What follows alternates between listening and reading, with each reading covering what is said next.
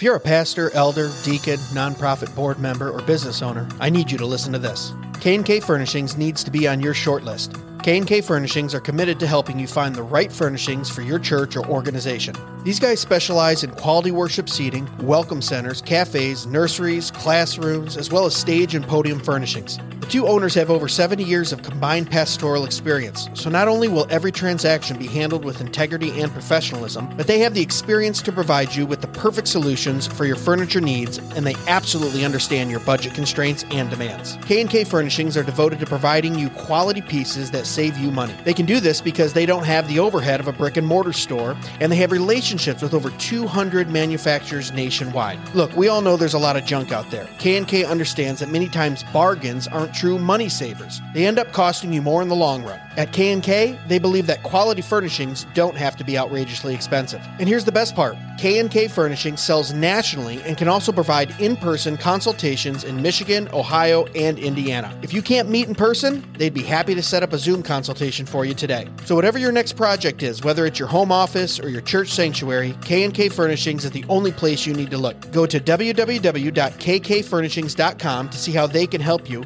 or call 567-318-4520. That's www.kkfurnishings.com, or call 567-318-4520, or click on the link in the description of this episode. K&K Furnishings, furnishing business, education, worship, and hospitality for the glory of God.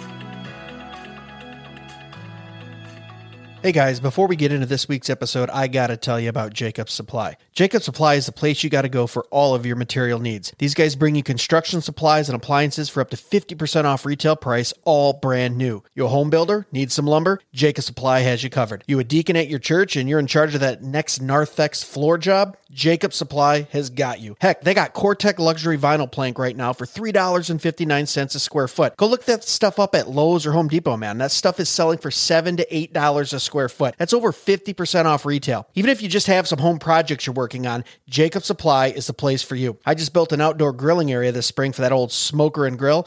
Guess where I got the metal roof, lumber, and screws? Yeah, that's right, Jacobs Supply. Looking for a fridge, stove, washer, dryer? They got them all, and they're name brand. Samsung, Bosch, Frigidaire, all 20, 30, 40% off retail. Brand new and ready for you. Located in Temperance, Michigan, it's worth it to stop by even if you're a few hours away. And remember, Jacobs Supply can ship products nationally too, so even if you're out of state, you gotta check them out. Follow them on Facebook at Jacobs Supply or call them direct at 734-224-0978. That's 734-224-0978. Remember, Jacobs Supply, quality building materials at wholesale prices. And now, on to the show.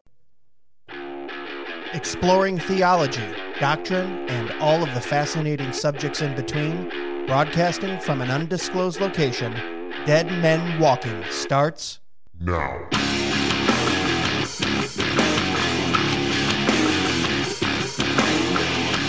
Well, hello, everyone. Welcome to another episode of Dead Men Walking. I am your host, Greg Moore. I have a couple people in studio with me today, and I am excited to get started. Before we do that, I just want to say thank you for everyone who has been reaching out, who's been liking our Facebook page, following us on Instagram, checking out our YouTube videos. Always very important. It's only by people like you sharing what we do that we can bring glory to God. So make sure you follow us on Instagram, like those YouTube videos, and like that Facebook page. So now that we got the business out of the way there, I have Savannah Martin in studio. Savannah, how are you? I'm good. How are you? I'm doing great. But before we get to her, we have one of our favorites back, Jason Hamlin. Howdy, everybody. Jason, I think he is now, I've kind of drafted him into being our co-host. I'm in. I think I'm just going to invite you every episode, sit in. Sometimes I'll just stay over here and not say a word. I'll just, right. you know. But let's jump back to Savannah. Savannah, why don't you give us a little bit of a bio of yourself? I know you and I, we've been friends for quite a while. I respect what you do. You're a sister in the Lord that just has a heart for the kingdom and the gospel. And I thought it'd be very important to bring you on and kind of talk about what your role is professionally right now. But first, maybe give us a little bit of testimony. I always like to have the listeners hear how the Lord brought you to the place of salvation and a little bit of that backstory. Feel free to take 30 seconds or 10 minutes. I know it's all good stuff when we're talking about the Lord. So why don't you give a little bit of that background for us? For sure. So First of all, thanks for asking. I love hearing salvation stories. I'm always reminded of the scripture in Psalms that says, don't stray too far or don't lose sight of your own salvation. And so I think when we hear people's salvation stories, it reminds us of our own beginning. And I think the further we get away from that point, the more important it is to hear those stories. That's good. And so I grew up in a pretty traditional Midwest American home, proud Tea Party home. My great-grandfather was Tea Party. Original Tea Party. Grandpa Tea Party. My grandfather was actually diagnosed with pancreatic cancer. He passed away a couple years ago. But on the day that he was diagnosed, he actually left the doctor's office and went to a Tea Party rally. Wow. And then my dad, also very much part of the Tea Party. And so I grew up in kind of this very traditional, like Midwest home. Yeah. Patriot kind of very like much American. So very much, valuing America. And one of the interesting parts of that is I think we see, especially in our demographic, that also embodied this, if you were in a home like that, you were also just a Christian. And that was, you were just as much of a Christian as you were an American. And those kind of two things were interchangeable. And so we went to church. That was the right thing to do. My 5 Nana, days a week, right? Yeah. Oh, all the, all the time. And it's really interesting, and they're very open about their own journey. My mom was an alcoholic when I was growing up. Okay. And, so definitely one of those families where we looked great from the outside, but things were not super great. That's a lot of families. On the inside. But a part of the church, and I have these like snapshots where I can see the Lord's faithfulness. And really at the kind of foundation of it was my Nana and Papa, my dad's parents, their faith. You can see that now throughout my whole entire family. They have like 20 some grandkids and great grandkids. And I remember going over, and if we memorized the 10 Commandments, we would get a sticker. And I remember laying under, my papa's piano. He was a pianist and a percussionist, and singing, all of these classic hymns. And so even though there wasn't any sort of depth to it, the thing that I can appreciate about growing up is how much the Word of God and the statutes of God and morality was still infused into my life. Yeah. But the unfortunate reality, because there was a lack of depth, and one of the things that I think is something I'm passionate about now is, I was a part of a youth group for almost my whole entire high school. And I have no valid memory of ever opening up my Bible. Wow. And I feel like I had a great youth pastor my last couple of years who would really challenge us, but I still don't have these like vivid memories where, we're a part of, communities now where that's expected of our kids. Sure. And of course our teenagers. And so it was just this really interesting dynamic where it was there and you could see where the seeds of faith were planted. But when I left to come to college, it was really a house of cards at that point, because it was, my parents' faith or my church's faith, or, we went to the like hip Methodist church, that was in the center of town. And they had, hip Methodist. They were. It's like an oxymoron. But here's the interesting thing. I love my Methodists. I think the interesting thing about it is, in it, my own, opinions aside, I think unfortunately what was really popular in that kind of culture and in the town that I grew up in is that it really was like a social club. And again, I can see God's faithfulness in still using, my grandparents and my youth pastor through that. But when I came to college, because there was no personal foundation, 24 hours in, and I lit that house. You're like, I burned that campus down. Literally burn it to the ground. Where'd you go to college? University of Toledo. Oh, okay. Yep. And when we talk about, the parable of where the seeds are falling, I can see that in my own life because there wasn't any sort of depth of, soil and relationship with the Lord or spiritual discipline in my life. I mean, I had this newfound freedom and zero clue of my own value, worth, and identity, and went bananas. I mean, in every sense of the word, drugs, alcohol, sex. I mean, you name it, because I was so hungry for,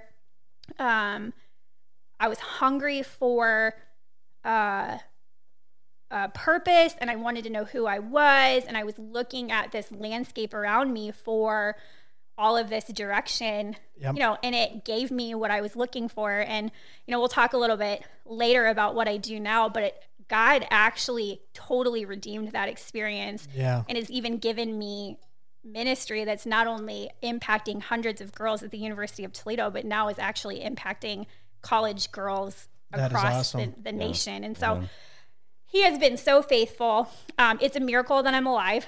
It's a miracle that there weren't drastic, damage done to my body.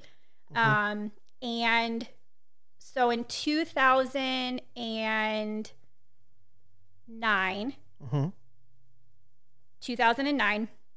I was starting to get really sick, and I was working retail. I'd actually dropped out of my spring semester of my 5th year of college. Okay. Which I'd never, ever, ever recommend any. I have like 12 credit hours. Were you going to be a doctor? Left. No, I just took my time. A lot of people go to college for 5 years, Richard. They're called doctors. They're called doctors. I feel like if you make it out in 4 years, it's a miracle. I was also working. 3.5. Really? Did you? This guy. Overachiever. Were you working? Yeah, Okay. I don't know how I did it. Wow. I'm not the student. You guys have me all beat. I was like 1.5 semesters of a community college. I was like, nope.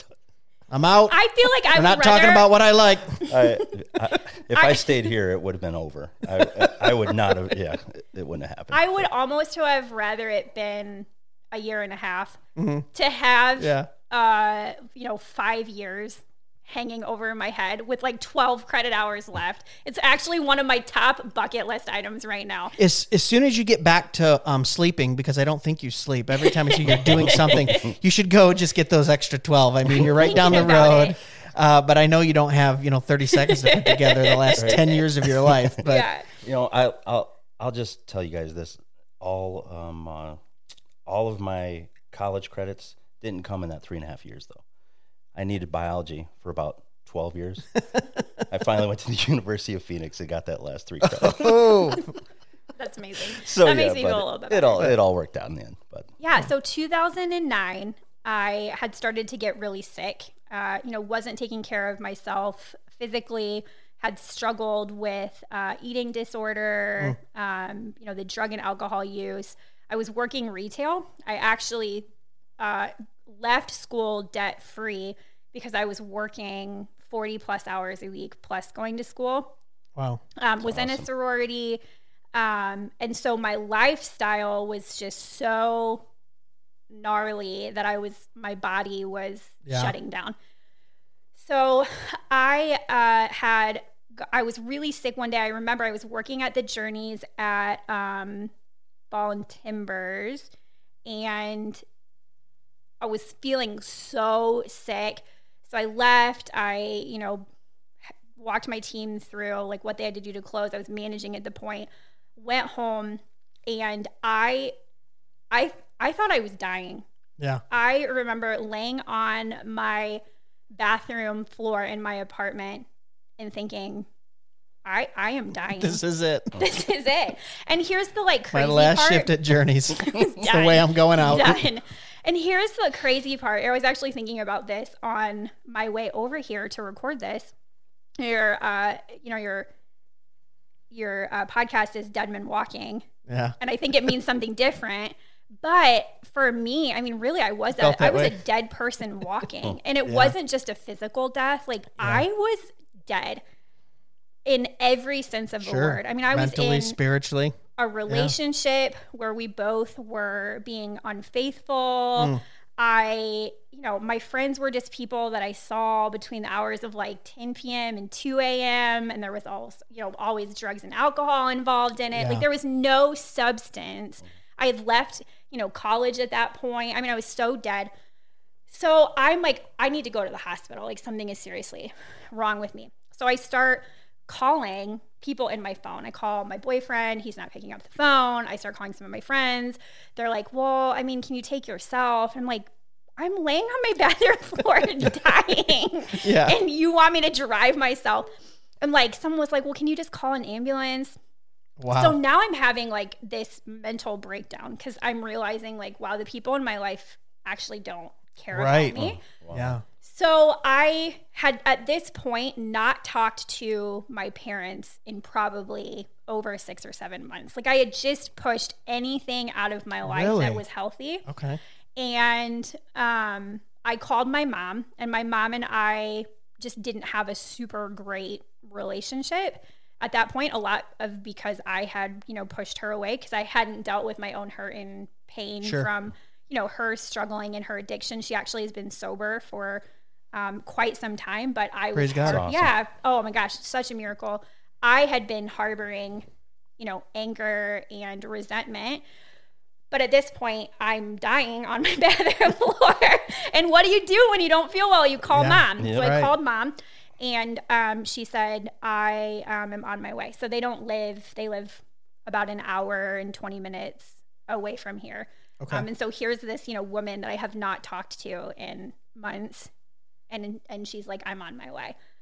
Which I feel like is the first sign of like redemption and where God was going Okay. in my life. Because it was the first time that I felt like someone was showing like unconditional Yeah. love for me, which my parents had shown that to me my whole Right. entire life. I just wanted it from other people.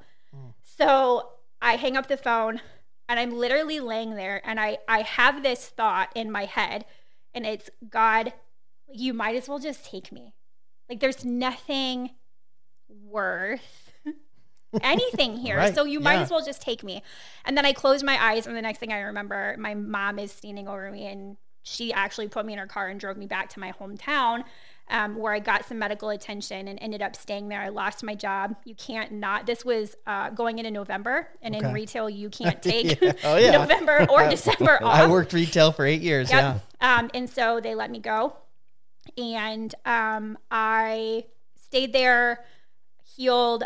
It turned out that I had actually developed colitis just Okay. because of how much garbage and how I was treating. What is that? Is that something in It the is, gut yeah, microbes or something? Gut, intestinal. Yeah. It's gross. It's all Yeah. the gross stuff. And So your body was just like literally shutting yeah, down, it was, like, hey, yeah, I mean, between you need to slow down. yeah, drugs, alcohol, just not taking care of myself, my body was Yeah. responding and Right. really crying out for help. So I decided that I was going to take the rest of the year, so the end of November and December, and I was going to stay with my parents, and I would come back at the beginning of the year.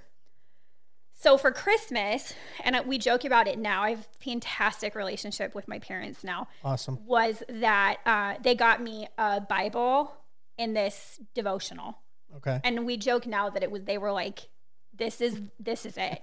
Like if this doesn't Do it. do it, like This is the nothing. Bible right Yeah. here that's gonna.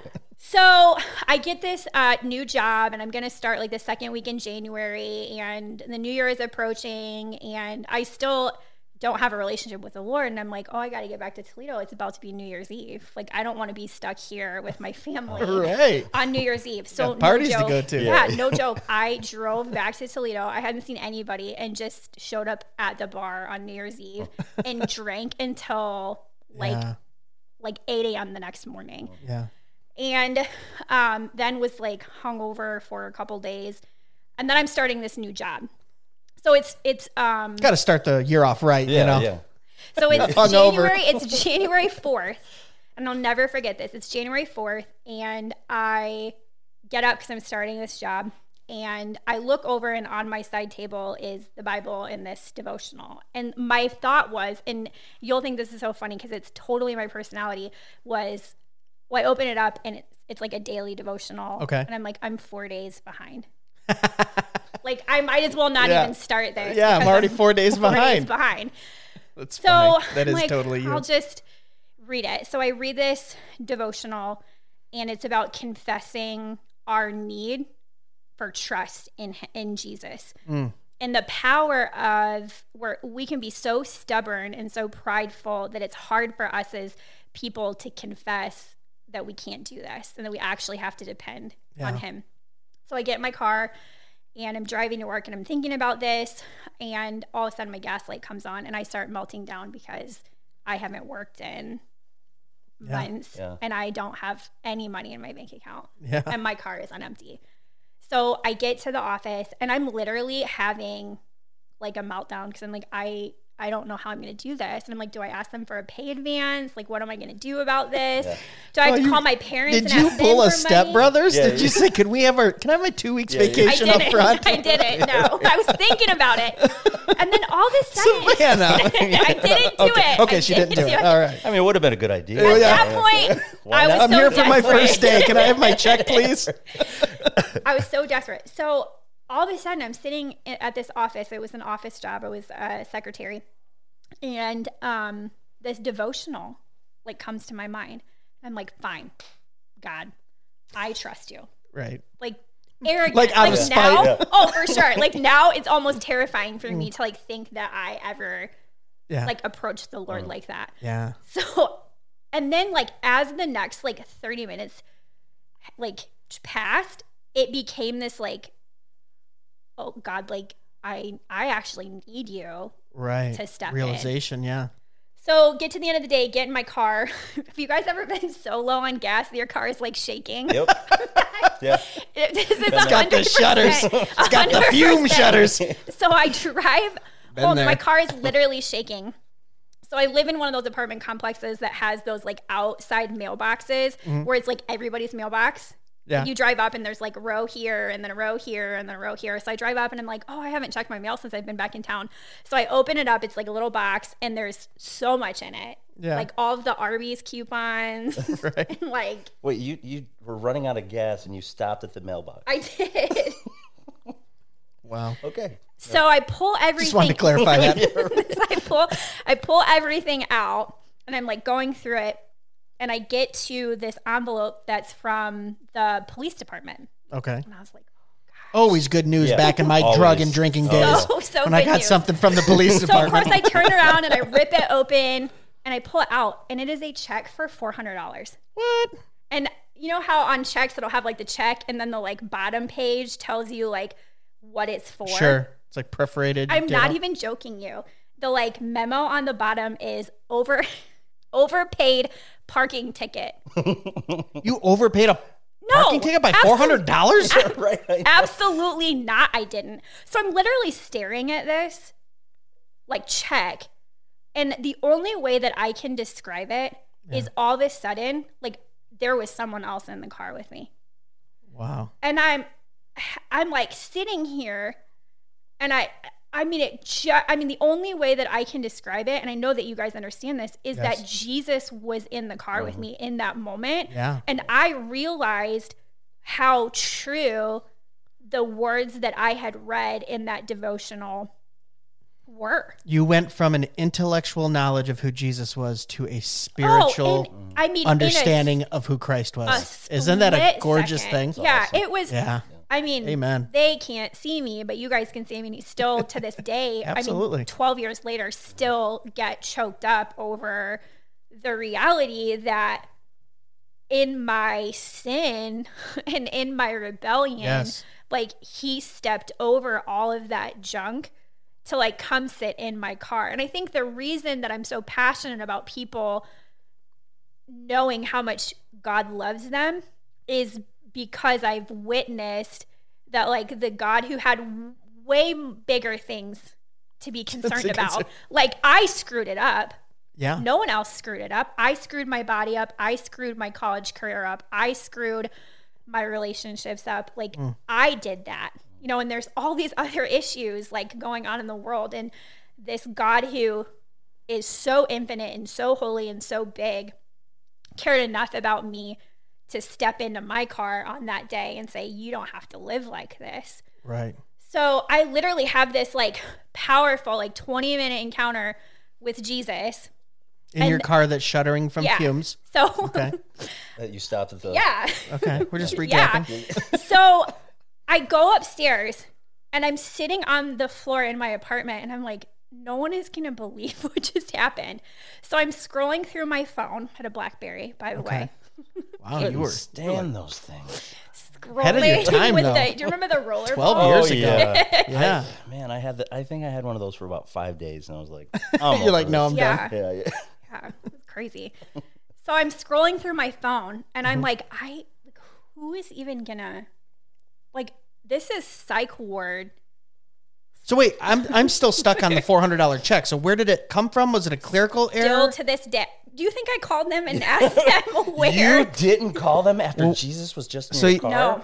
Well, Wait Savannah, we have a second. surprise for you. On the line is the Lucas County Sheriff's Department, and they want to speak to. No, You know, and I mean, it was one of those things where, you know, I have never been someone that's like, I believe that like Jesus covered up as the like police and like put the check in my, but what I do realize happened in that moment was this very divine understanding absolutely. of how much he does care. And, you know, he used that situation to show me, like, when you confess that you're weak and that you do put your trust in me, I am your provider. Absolutely. And I am gonna, you know, and so I've got 50 of those stories. Yeah. Absolutely. it's wild.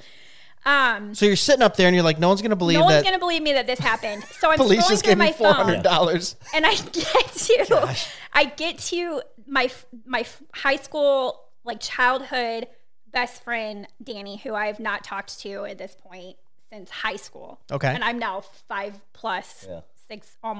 6 years outside of this relationship. Yeah. So I'm like, oh, Danny loved Jesus. Like, she was my like Jesus loving friend, like evangelized to me. Like, she was in church. If I was in church 5 times a week, she was in church 20 times a week. Like, president of the Bible club, everything. So I'm like, I'm going to call Danny. So I called Danny and the phone's ringing and she picks up the phone and I'm like, Danny, I don't know if you remember me. This is Savannah. And she's like, of course I remember you. So I tell her what happened and she's like, this is incredible, like, I'm so excited for you. So we like start chatting and she's like, well, where do you live now? And I'm like, I live in Toledo. And she's like, that's wild, I live in Toledo. And I'm like, what, where? And she like tells me where she lives. No joke, we lived in the apartment complexes that were facing each other and our doors literally faced like the same direction. Really? Gosh. So yeah, no clue on earth. Like, we completely lost touch and we're living Across the street from each other. Yeah. essentially across the Looking street. at each other's house Yes. every morning when you go to work. So God is so cool. yeah, so we go out to lunch that day and she's like, hey, I'm having a prayer meeting at my house tonight. Do you want to come? And I was like, no, Like, no, I'm good. I just got a check for $400, so Well, and it no, I'm was just just kidding. I'm this kidding. thing where I was just like, well, that That's sounds quick. cultish. Right? I'm Yeah. good. No, You know, seriously. and having to like put myself back, because now I'm like, yeah, I'm at every prayer meeting, but like remembering, you know, pre-understanding what that was. So then I get home and I'm like, well, I can't go to the bar, like, and I like, Or can you? No, I'm kidding. in my head, I couldn't go to the bar, Right. and I was bored, and I was like, well, maybe I'll just go over there. So I go over there and knock on the door, and she answers, and it's hysterical to me now. It was terrifying in the moment. So I like walk in, and there's worship music playing, and there are people that are literally like laying on the floor, like muffled, like in the carpet, like crying. Sure. And some people were like praying, and some people were saying things in a language that I didn't understand. Right. And I'm like, What's going on? this is not the real deal. Like, what is happening here? So You I like dove into the deep end. and I have my like Bible, which is so funny because when people hear that, they're like, your testimony in your life makes so much sense, because I really did.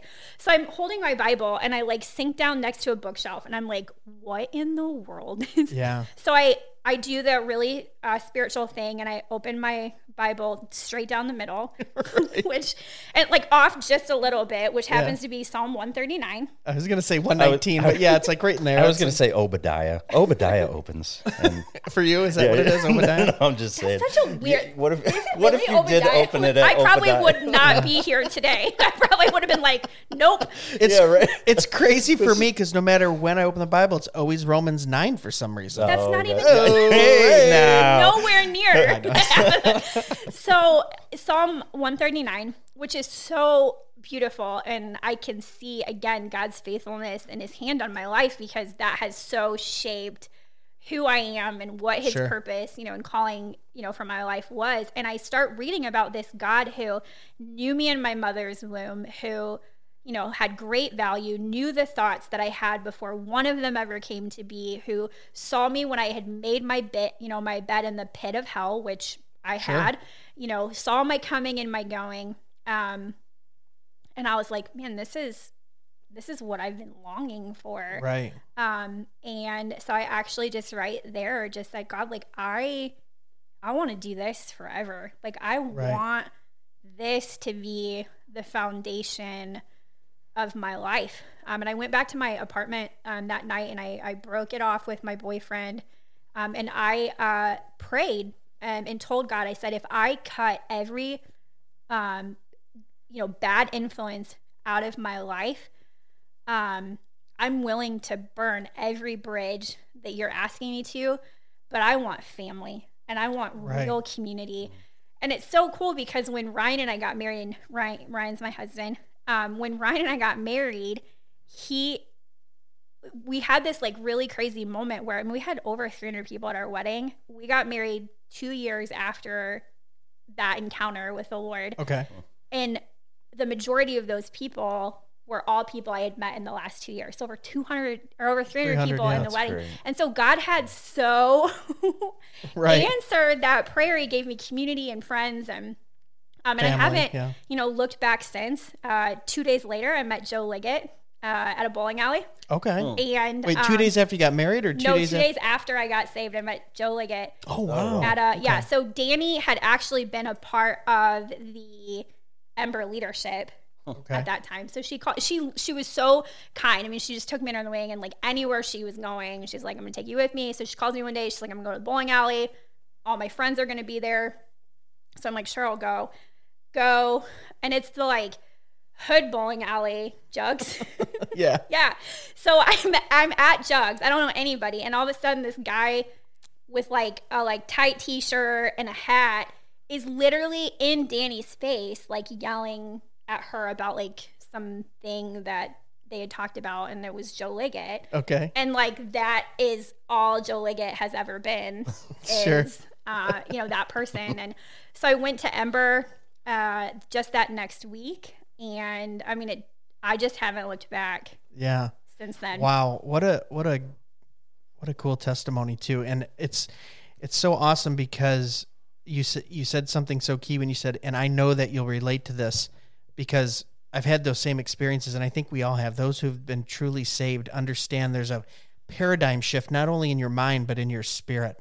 Mm-hmm. And geez, I could fill up an hour of just crazy things that happened to me, even from just bringing certain people into my life for a period of time that I've then since not even talked to. Yeah. I got this guy, the Lord just brought this guy into my life for like a year, and we spent every day together just worshiping and praising and doing stuff. And then that season was over, and I've maybe talked to him twice in 15 years. Yeah. Still good friends, still, but it was just that time, where the Lord will do that. I remember sitting in church, and I had the last $20 on me to my name, no bank account, no car, no job, no place to live, nothing.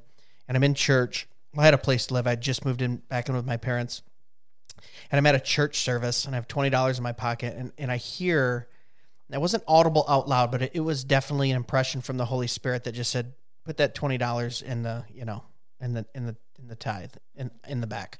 They weren't even passing anything around. And I went, oh, that's nuts. That's crazy. This is my last $20. I'm just thinking that because that's the way I grew up. I grew up in a very legalistic church. Give your 10%. Always to the church, right? Well, technically, you wouldn't have had to have given the whole $20 if you were living by that. Well, no, that's what I was saying. He was telling me to give it all. Yeah. And that's back when I could probably make $20, stretch 2 weeks. And I said, I'm not doing that. And then again, do it. If you truly trust in me, you're going to do it. So now I'm like arguing, like, what? So what, God? You're like just the God that wants my money? I grew up with that kind of God. And he's like, no, put it in there. And the minute I did it and walked out and put it in there was like a release in my spirit of everything that you own belongs to me. Your money, your life, your time. I don't need your money. I don't want your money. I want your obedience. Yeah. And I went, whoa, okay, well, now I'm broke. Thanks, God. Literally after that conversation in my head, I'm walking out to the parking lot. I see this guy back in my drug-fueled days, which had only been a couple months prior, but I hadn't seen him in 3 or 4 years. He comes up to me. What are you doing here? I don't know. What are you doing here? And we're talking for a minute. He goes, man, I've been feeling guilty. Remember that time that you hooked me up with some of that stuff? And I said, nope. I was high and drunk and wild for almost a decade. There's a lot of stuff I don't remember. Well, I owe you $100 and I've owed it to you for 6 years here. I want to give it to you. Wow. I went, is the Lord paying me back with drug money? Right. And the Lord said, take it. I take care of my children. Yeah. It wasn't about the money. Now you got paid back fivefold from what you gave, but I want obedience. And I just went, whoa. And we all have those stories. Yeah. I think, and it's just one of those things where, like we talked about even a few episodes ago, Romans 8:28 is such a great verse for me because it says the Lord works all things out for his good and his glory, according to his purpose for those who love him. Yeah, it has served me well to understand that he is my provider, and I am a steward. And, Ryan and I live in a way where we understand, even the paychecks that we get from the places of employment where, we're working really aren't from those places. It's really God providing through that means. And so we don't ever, we don't cross the line of being the provider. And when God calls us to take time off or to switch jobs, or if there's transition, we just are like, and it is what it is because God is our provider. And so we don't have to ascribe energy in that direction. What we then do, ascribe lots of energy in, is understanding our obedience as the steward of those things.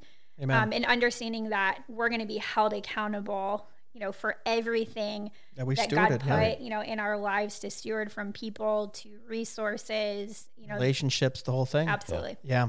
So let's switch gears a little bit. That's a great opening testimony, but I want to talk a little bit about what you do now, because just from that little snippet of a testimony, you went from someone who, like you said, abandoned school and abandoned all these things, was radically saved, if we're allowed to say that. I feel like that's radically saved. Wasn't that an album that Carmen made back in the 80s? I feel like it was really early 2000s term. Isn't? Okay, I'm sorry.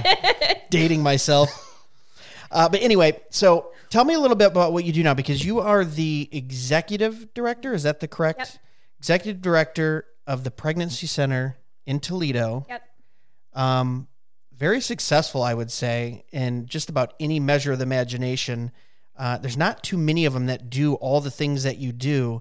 And to see you just from what you told us a few minutes ago of where you were to where the Lord has brought you in such a short amount of time. Yeah. And I think you would agree it's nothing to do with you, and probably all to do by God's grace and glory, because I know you to be a very humble person. You don't take pride in a title or anything like that. You are a worker bee, which I absolutely love. We can get into that later. Probably work a little too hard, but we'll talk about that off air. I have to schedule you some massage time, you and Ryan or something. But let's go back to Hawaii. Right. I say that as it was so funny. We went a couple of us couples went to Maui last month, and she said, "Well, when are we leaving? Because I'm getting back from my cruise earlier that week." I did. Went, hey, going from a cruise to I took almost the whole entire month. You needed it though. You needed it. Yeah. So I work hard and I play hard. There you go. Yeah. So tell me a little bit about the Pregnancy Center and how you came into that position, and what need you guys fill in Toledo. Yeah. So it's always so interesting, when people ask, whether they're just kind of starting out and trying to find out, like, what am I supposed to do with my life? Like, what was I created to do? And, I have people, that are zealous and are excited to kind of dive into that. And they're like, well, tell me how, like, you got to where you are now. And I'm always the worst person to ask that, because when I turn on and look back, I really feel like I just fumbled my way into where I'm at. You know, there was never like, I don't even have a resume. Sure. I mean, I think I had to like scramble to put a resume together for the board at the pregnancy center when I was moving from my current position into the director position. And I was like, I have to watch a YouTube like tutorial on how to like put a resume together. But who did have a resume in the Bible?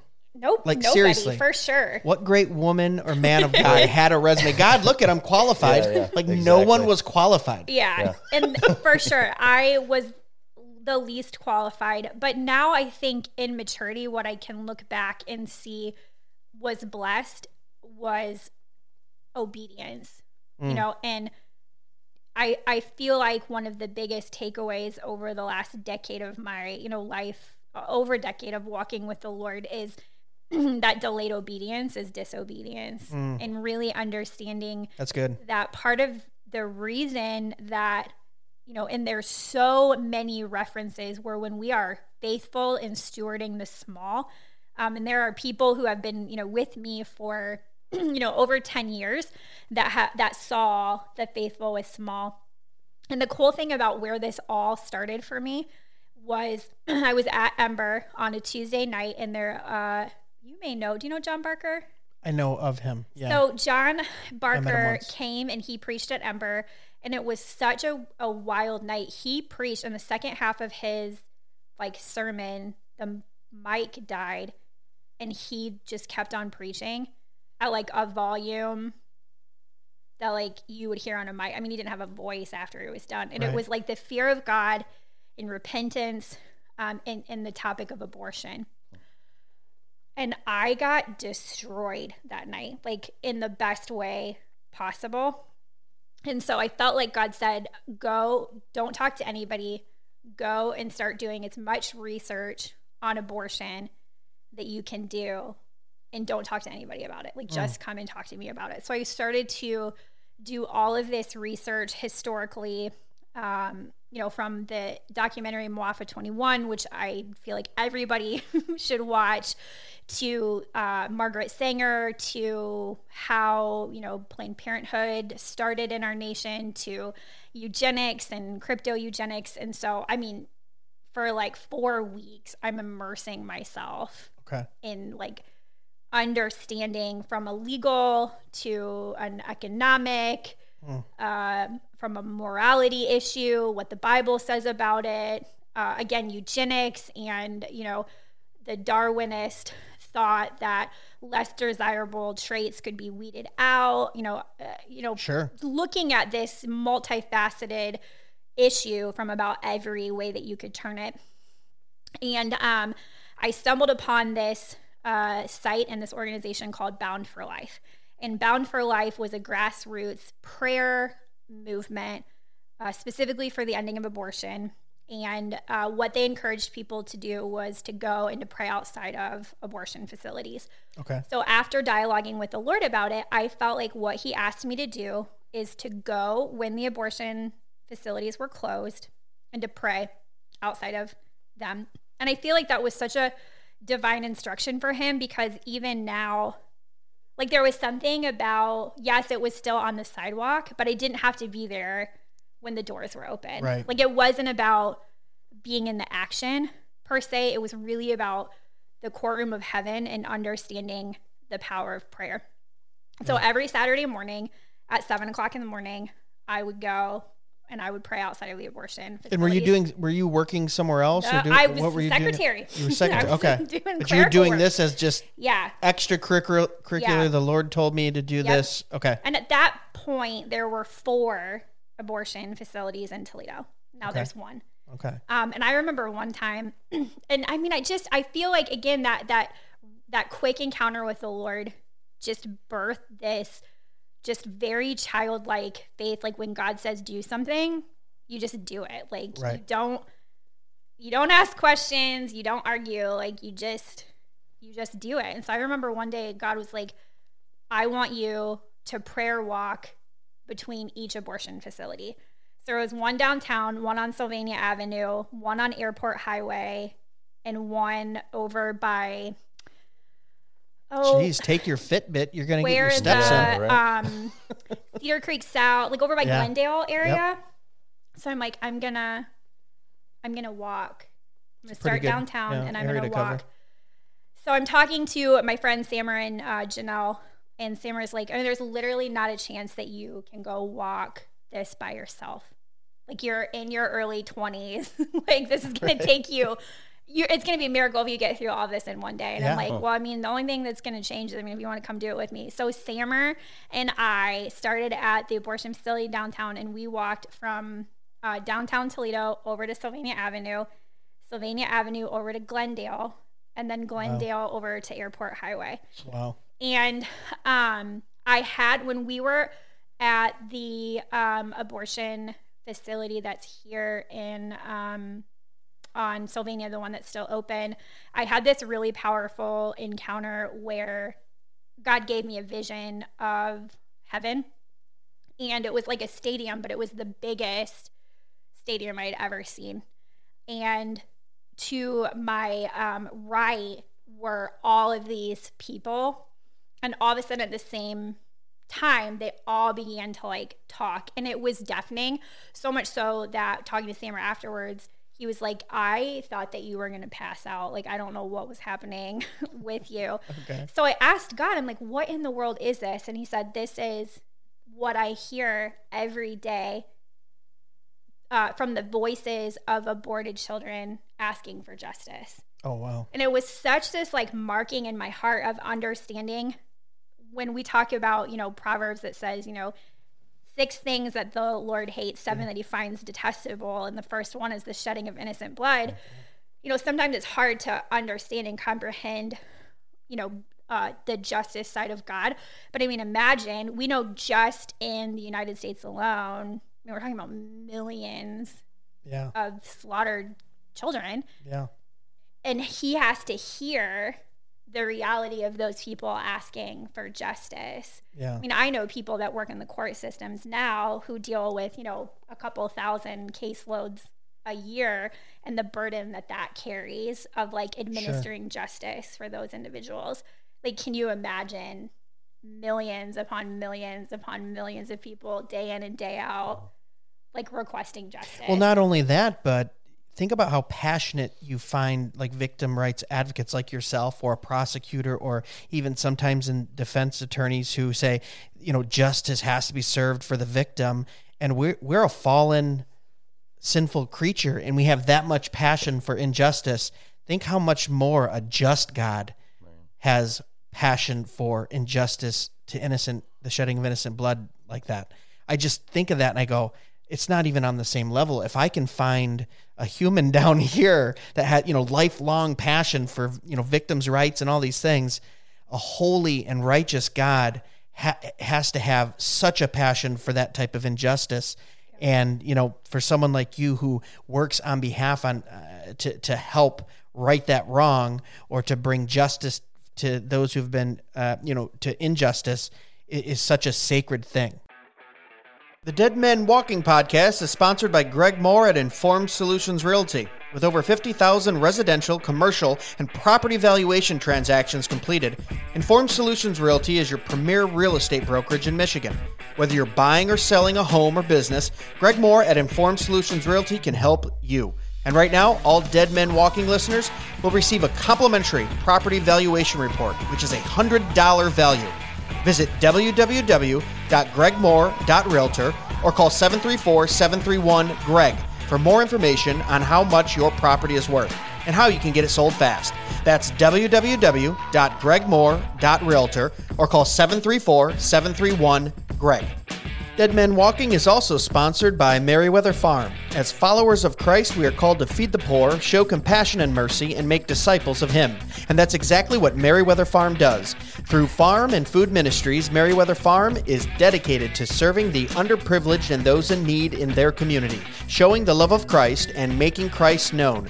Merriweather Farm is a nonprofit charity that fulfills its kingdom mission by partnering with listeners like you. For more information on how you can get involved or donate, visit www.mwfarmministries.org. That's www.mwfarmministries.org. We are also brought to you by Threads Baby Boutique. Hand sewn and made right here in the USA, Threads Baby Boutique Etsy shop is a must visit. With unique clothes and accessories for infants, toddlers, and young children, you're sure to find the perfect ensemble at the Threads Baby Boutique. Children are a blessing from the Lord. Why not bless them with this perfect gift and see what thousands of satisfied customers are talking about? Visit www.etsy.com and search Threads Baby Boutique, or connect with them on Facebook at Threads Baby Boutique. And now, back to Dead Men Walking. Yeah. And how much more his own creation too. I mean, there's so many different, yes, he's just, yes, he has these, voices that are crying out for justice, but then also they're his masterpiece. He created them. And so there was so much. And I feel like that was such a marking moment for me where I'm like, okay, this is really something that I want to give myself to. Ryan and I get engaged. We decide we're going to go on a mission trip right before our wedding, which really is probably the only reason I came back from Africa, was because I had committed to marrying Ryan, because that's what every passionate, young believer is called to do, is Africa, right? Like you get, it's on the checklist. Yeah. So come back from Africa and we land in Chicago, and I have this voicemail from the Foundation for Life and Right to Life of Toledo. And they said, hey, we've heard all these really great things about you. We'd like to bring you in and do an interview with you. So I'm like, this is really what I'm passionate about. So went in, hired me on the spot. Wow. And I really owe so much to the director of Foundation for Life, because I don't know that I would have brought me on at that point. And I learned so much. Just being a student, one of my core values is just to be a lifelong learner. Sure. And I learned so much in that environment, and from key players and the importance of the political side of this and the advocacy side of this, and learning the way that laws work. And I'm just a bill sitting on Capitol Hill, and I feel like in my role now, you see a lot of people who are on the human services side of the abortion issue who have a bad taste in their mouth towards the right to life aspect of it. And then also the right to life, sometimes they'll have a bad taste in their mouth about the human services side. One person isn't doing enough and that person is doing too much, and they don't understand. And I feel like that gave me such a great bridge in understanding, we absolutely need to have laws that safeguard innocent life, right? And equally to have the human services side of that those things really have to do work, and I got lots of really great experiences. I was able to go to Columbus and to be at the Capitol and to kind of be on the forefront of that, where I realized that I was probably not cut out for the political advocacy side of this, as I worked through the second Obama election. Okay. And then to work so hard and then lose an election was devastating. And I was like, I'm not quite sure that I'm cut out for this. I like to win. Yeah. You gotta have short memory. This was politics. A lot of and politics is such a beautiful, messy. Sure. It is tough. It just is so tough. And I said, I just don't know that in this season that this is. And I think at that point, the only avenue for moving forward was running for office. And I'm like, I just don't know if I'm cut out for that. I think I have two. Or even at that time in your life. And, now I realize there are so many other things that I could do to help in that arena, especially now with the experience that I have from consulting and lobbying and some of those things. But at that point, it was either you are going to be president of the United States or you needed to leave. Right. So how long were you there for? I was at Foundation for Life for 4 years. Okay. 3 or 4 years. And then knew that God was giving me the opportunity to look elsewhere. I was actually at a fundraising event for the Pregnancy Center. This was in 2012. And I was approached by the executive director at that time. And she said, hey, we're hiring. Would you ever be interested? And I said, hey, that's really cool. I'm actually, prayerfully looking at what leaving the foundation would look like. So let's talk more. Long story short, they had this role that they had been trying to fill, and they had like offered the job to people. People had took the job and then like never showed up for work like on their first day. Well, I had this like moment, election in the fall. So this summer before, where I'm like, I feel really uneasy, and I feel like I need to start looking and seeing if there's maybe something else. And I talked myself out of it. Well, at that time was when they had first opened that position up. Right. So really it felt like God in my own disobedience. Sure. It felt like God was like, I'm going to hold this position for you. So I came to the pregnancy center formally. Thank God staff. God is patient. Right? He's so patient. so patient. In stupidity sometimes. So patient. In 2012, so I've been with the pregnancy center since 2012. Wow. The longest time I have ever been in one place anywhere. House, apartment, most of my relationships. Right. So tell us, so people listening, what is the pregnancy center? Can you give us a little overview of what that is? Yep. So when you're referencing it, they know what we're talking about. Faith-based outreach that focuses on really eradicating the need for abortion in our community by creating sustainable parenthood.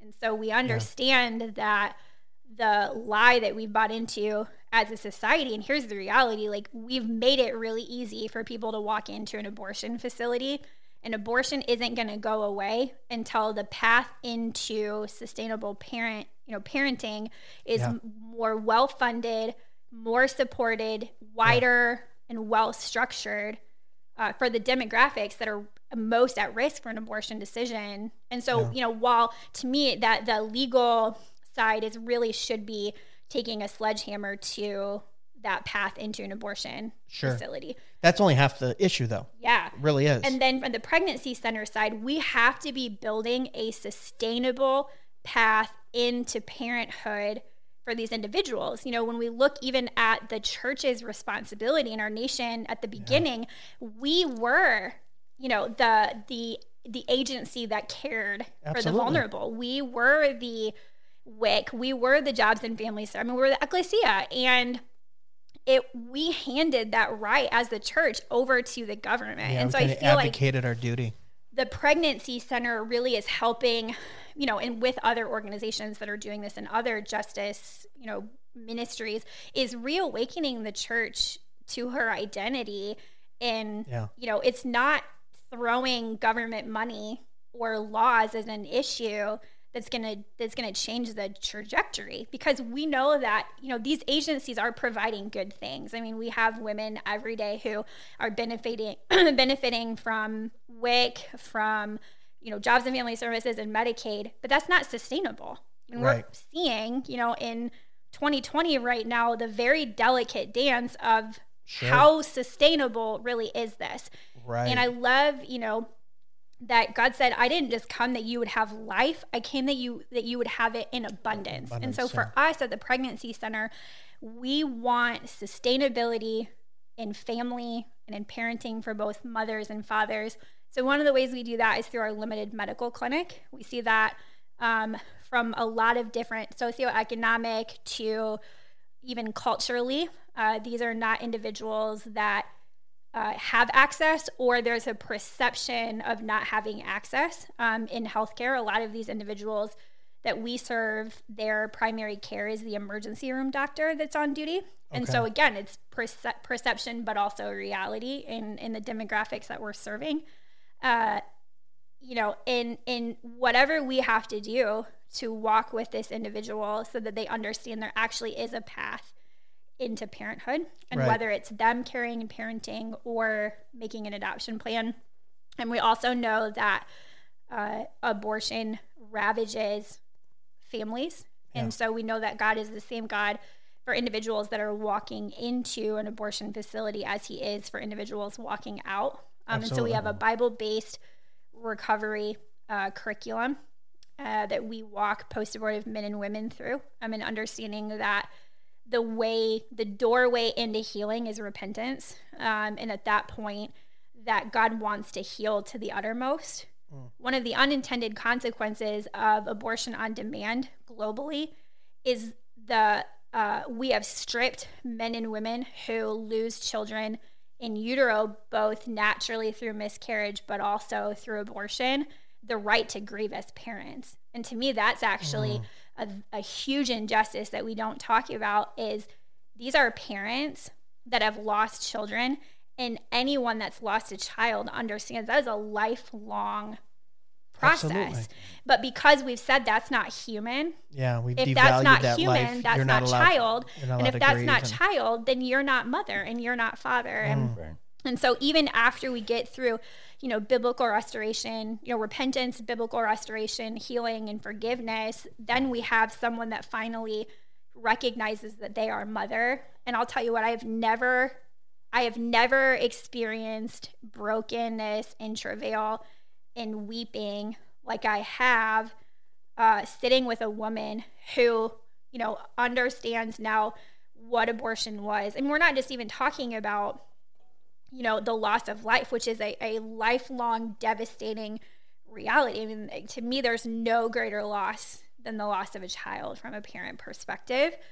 But to have that at the result of your own doing, I mean, for anyone that's lost a child and was responsible in some way, I mean, that just takes that devastation to a whole nother level.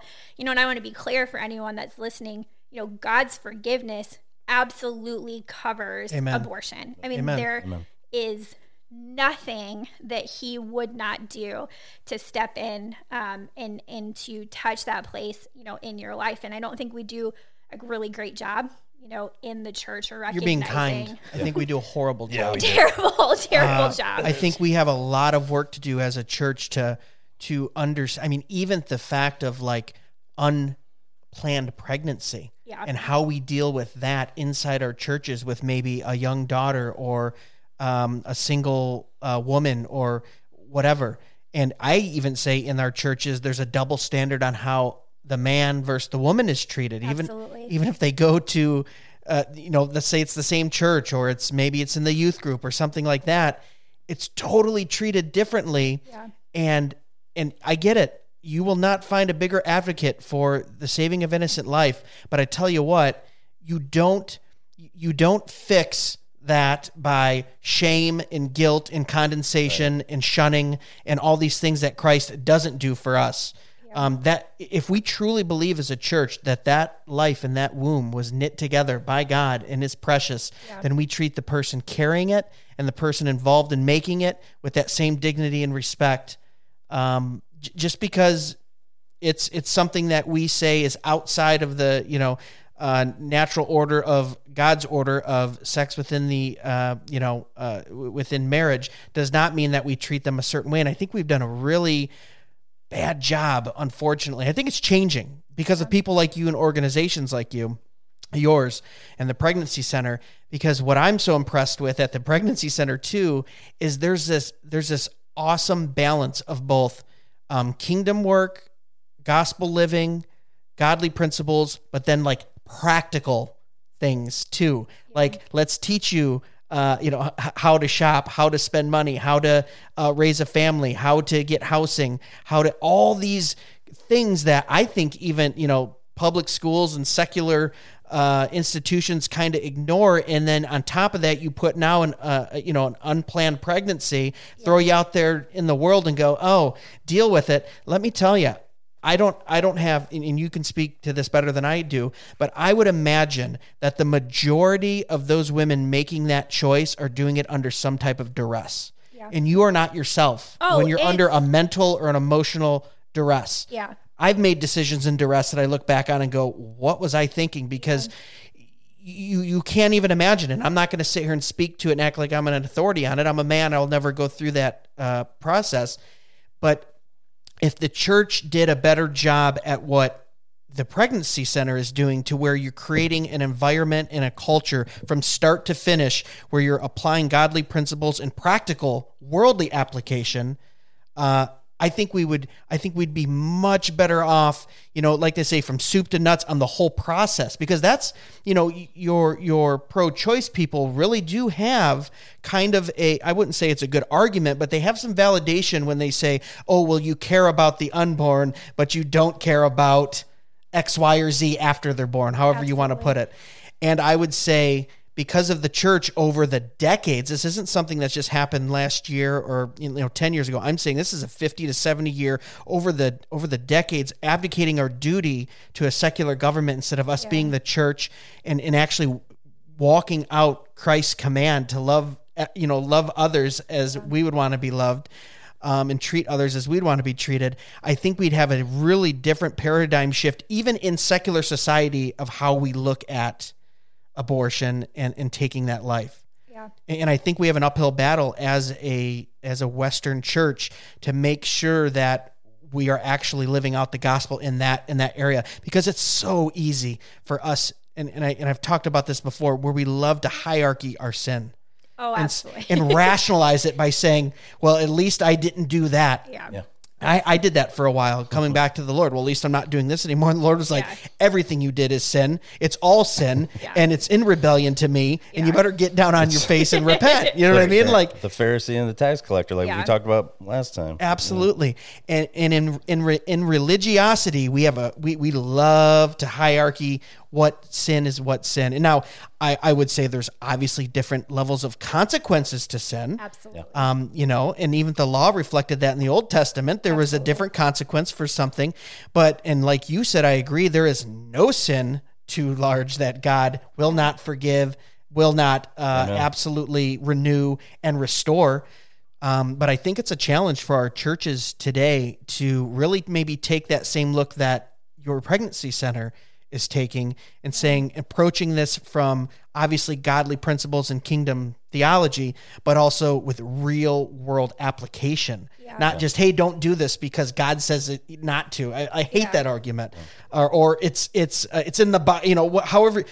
Look I got people coming to me that go, I don't believe in God. I don't believe in the Bible. So what? Who cares? Yeah. Guess what? Then I'm to show you Christ's love unrelentlessly, with abandonment to my personal needs. And I'll tell you what, they don't have to believe the words on the page, but they're going to believe your actions. Absolutely. Yeah, for sure. One of the scriptures that has served me well through the years is, Paul's writing of, I am the chief of sinners. Yeah. Like I am the president of the Sinners Club. And the moment that I start to not see myself as that is where I can fall into saying, well, I'm not as bad as this guy over here. Right. Where's it got to be me? She's pointing to Jason. For the record, she's pointing to Jason. Dang it. And total deprivation. We can talk about that. and so I just, again, I think that's why it's so important that we stay close to our own salvation. Yeah. Is because it's so easy to get to that point. And I think what happened inside of the church is we've actually combined two issues and called it sin.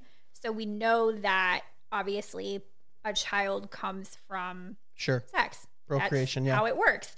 And so what we've looked at, because the majority of these situations are happening outside of God's blessing of marriage, is yes, that is sin.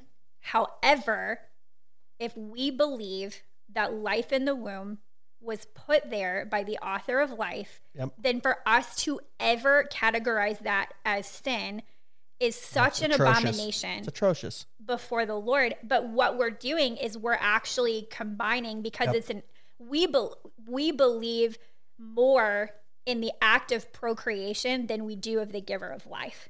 Because we can see the reality of like A plus B equals C. So guy and girl get together, there's a baby, equals sin. Yeah. And the reality is that we're not confronting the actual sin issue. We're confronting the fruit of that and calling it sin. Yeah. And that's not, it's not the case. And it's not helpful. It's not the case. It's misplaced, unfortunately. But I would say, I don't want to sit here and just, knock on, the church is a general thing. I think we're getting better though. Absolutely. I think even from the 80s and 90s and the early 2000s where I grew up, I feel like there's an awakening of understanding in the church that, we have to do more. The moral, you remember like the moral majority and the whole right with like Falwell in the 80s and 90s? You touched on it a little bit where you're like, I'm Midwestern and I'm patriotic. I should be a Christian. That's what that came from out of the 80s and 90s. He had a whole movement where he went, we can politicize our Christianity and get things done in the Senate and the House and get the president to sign and get our politicians in there. And it was a horrible failure. Now, I'm a Christian. I'm involved in politics. You're involved in politics. I'm not saying don't be involved in politics, but I'm saying when you make the priority to use the government to advance God's kingdom, that's backwards. The kingdom advances God's kingdom. We change the culture from the secular culture from the gospel culture. And it was a really big failure in some aspects because, for one, we kind of got a whole generation, we're kind of all elder millennials or millennials right in there. We got a whole generation of like no foundation really. Like our youth groups were ran on, at least they're not out drinking and drugging. So let's just have them hang out here in the sanctuary and we'll play games. Yeah. And then we got one over on them and we're like, guess what we're doing after youth group? Yeah. So you have a whole generation that didn't grow up with, any real foundational understanding of who God was. And then instead of doing what the pregnancy center is doing now, we had a whole movement of, let's just try to write laws and create things that, restrict this act. Really on both sides. I mean, you see that both in, the millennial Christians, but you also see that in, the postmodern Christian. I mean, that was really birthed out of these same kids that were growing up that weren't drinking Mountain Dew on Wednesday nights in youth group. Those kids exist somewhere else. Right. And they have actually, what you have is a generation that has looked to the government to be the solution to all of these issues. And so I don't even think it's really just a conservative thing that we've seen on the conservative aisle. I mean, I think we've seen that. And I really believe the explosion of a lot of what's happening right now is the fallout and even the jadedness inside of our generation of this isn't working. And so to your point, I think because there are so many people who are jaded on both sides, I mean, even people that I want to vomit every time I read their Twitter, I see the same level of jadedness coming from them and understanding this isn't working anymore. And I think the beautiful thing is that we're seeing people actually understand that it's really in the neighborhood, in the community where real change happens. And, I have to brag on our community here that what we've just talked about is not happening, is not even close to the majority in Toledo. We have a fantastic That's why I didn't want to generalize. I keep saying the Western Christian, but there's plenty of churches out there that are And I would say the majority of churches in our area have responded so beautifully to this reality. I mean, right now, we were in this dilemma of our pregnancy and parenting classes we were having like 300 to 400 people sign up for these a semester, and our building doesn't hold that. And so looking at how do we serve these people, and I've had a burden since I came to the pregnancy center of, our job is not discipleship at the pregnancy center. We don't walk long-term with people. We're not designed by nature to do that. And I read in my Bible. You do have partnerships though with people who do that, right? And so what was burning in the back of me is when I read my Bible, that's really what the church's main responsibility is discipleship. So, I've been wrestling, from 2012 to 2019, what does it look like for us to create a bridge between the pregnancy center and the church so that true discipleship happens? So we get into this, dilemma where we don't have enough room. We reach out to a church that's just like 4 blocks down the road that's doing incredible work. I mean, they have a barber in their church on Wednesdays, that does free haircuts. They teach karate to kids from the neighborhood on like Tuesday afternoons. They do food pantries twice a week. Like their church is open every single day. And probably like the most minimal thing that they're doing is a Sunday morning service. And so when we looked at what we were doing, we were like, we want to connect people to a body, not an empty building, except for one day a week. Like we really want these people, because the Bible says that God sets the lonely in families. And so we wanted to find a church that actually looked like family. So I actually ran into these pastors at the prayer breakfast last year. And I was like, hey, I've been trying to get a hold of you. And the pastor's wife stands up and she has tears in her eyes. And she said, I have been thinking about you for the last like 2 weeks. I wanted to reach out and to see if you guys would host parenting classes in our building. And I'm like, no way, because that's actually what I was going to ask you. Right. So we started doing this. And I was actually there. I was there last night, but then also 2 weeks ago on Tuesday. And I come into the building because they're doing a food pantry and we're giving out diapers, wipes, and formula. If people are listening to this podcast, 5 years from now, we're in the middle of a global pandemic called COVID-19. You're probably laughing about Baby, it it's then. COVID-19 outside. We're not ready to laugh about it yet, especially in the state of Michigan. Yeah, not in Michigan, Ohio. So Kids are sane down there at least. Yeah, we're exactly. partnering, with this organization, and I go in 2 weeks ago and I actually run into one of the dads that we had referred over there for parenting classes. So they came to the pregnancy center for pregnancy classes, and then we do all of our parenting classes out of the local church. So they're with us through their pregnancy, and then we say, look, your next step is same instructor, but it's actually going to be over at this building instead. And then what we ask the church to do is just to send people to start building relationships with them. And then we go out with the tide, and hopefully they're connected and plugged in and can continue a relationship with them. Awesome. So I'm like, hey man, how's it going? Like super excited to see you here. Well, the cool thing about this kid is his dad is an elder at this church and has been praying for his kids to get back into the church for years. Wow. And out of all of the churches that this young kid could have walked into to do parenting classes, he wasn't looking for Jesus. He was just trying to learn how to be a good dad. Right. And out of all of there are thousands of churches in, our city. And out of all of the churches that this kid walks into to start parenting classes, it's the church where his dad has been at the altar praying for his kids for years. You can't even make this stuff up. Yeah. So he super excited. He's like, oh my gosh, Miss Deanna, so excited to see you.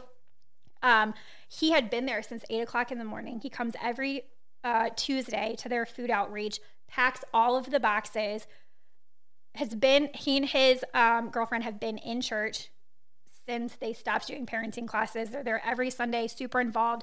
He's like, Miss Savannah, we just signed our first lease for an apartment. They're thriving right now. And the reality is that the pregnancy center could only take them so far. Yeah. Right. And what we saw was this beautiful exchange into a church that, again, wasn't just this thing on Sunday morning, which I love Sunday morning church. It's such a staple to me, in my walk.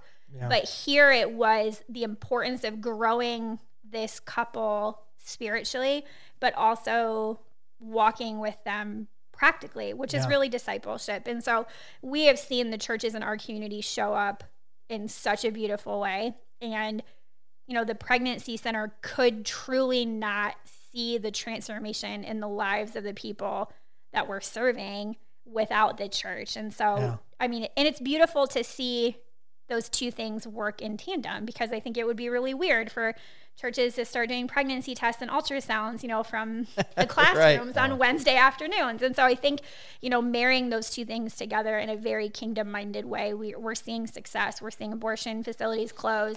And the cool thing is, you mentioned, pro-choice people having valid points.